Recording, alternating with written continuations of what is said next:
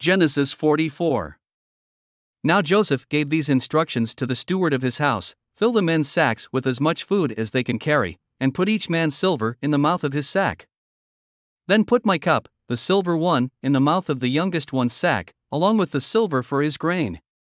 And he did as Joseph said. As morning dawned, the men were sent on their way with their donkeys. They had not gone far from the city when Joseph said to his steward, "Go after those men at once, and when you catch up with them, say to them, 'Why have you repaid good with evil? Isn't this the cup my master drinks from and also uses for divination? This is a wicked thing you have done.'"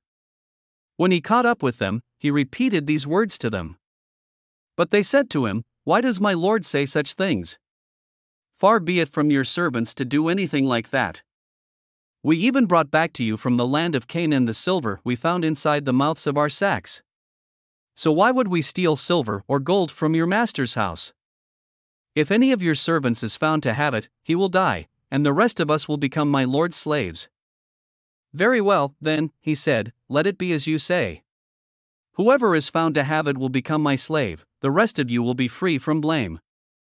Each of them quickly lowered his sack to the ground and opened it. Then the steward proceeded to search, beginning with the oldest and ending with the youngest. And the cup was found in Benjamin's sack. At this, they tore their clothes. Then they all loaded their donkeys and returned to the city.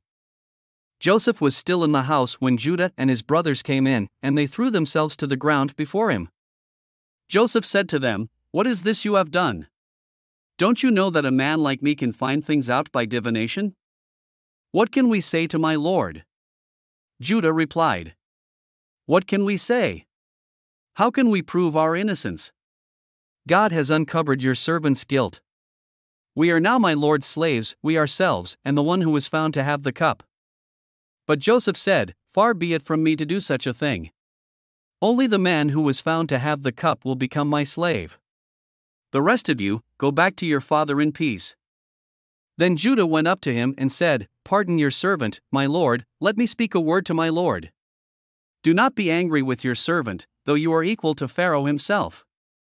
My lord asked his servants, 'Do you have a father or a brother?'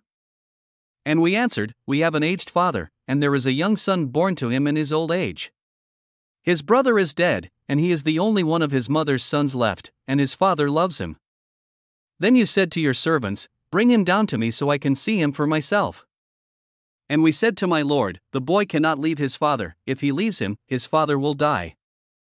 But you told your servants, "Unless your youngest brother comes down with you, you will not see my face again."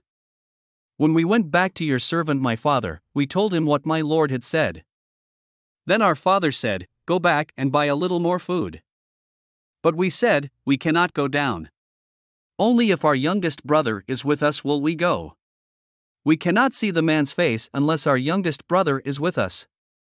Your servant my father said to us, "You know that my wife bore me 2 sons. One of them went away from me, and I said, 'He has surely been torn to pieces.' And I have not seen him since. If you take this one from me too and harm comes to him, you will bring my gray head down to the grave in misery. So now, if the boy is not with us when I go back to your servant my father, and if my father, whose life is closely bound up with the boy's life, sees that the boy isn't there, he will die. Your servants will bring the gray head of our father down to the grave in sorrow."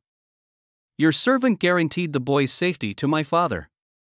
I said, "If I do not bring him back to you, I will bear the blame before you, my father, all my life. Now then, please let your servant remain here as my lord's slave in place of the boy, and let the boy return with his brothers. How can I go back to my father if the boy is not with me? No. Do not let me see the misery that would come on my father." Thanks for listening to another chapter of the Bible. At My Faith Fuel, we believe a good coffee fuels your faith and energizes your day. Please visit myfaithfuel.com to explore our delicious coffee blends.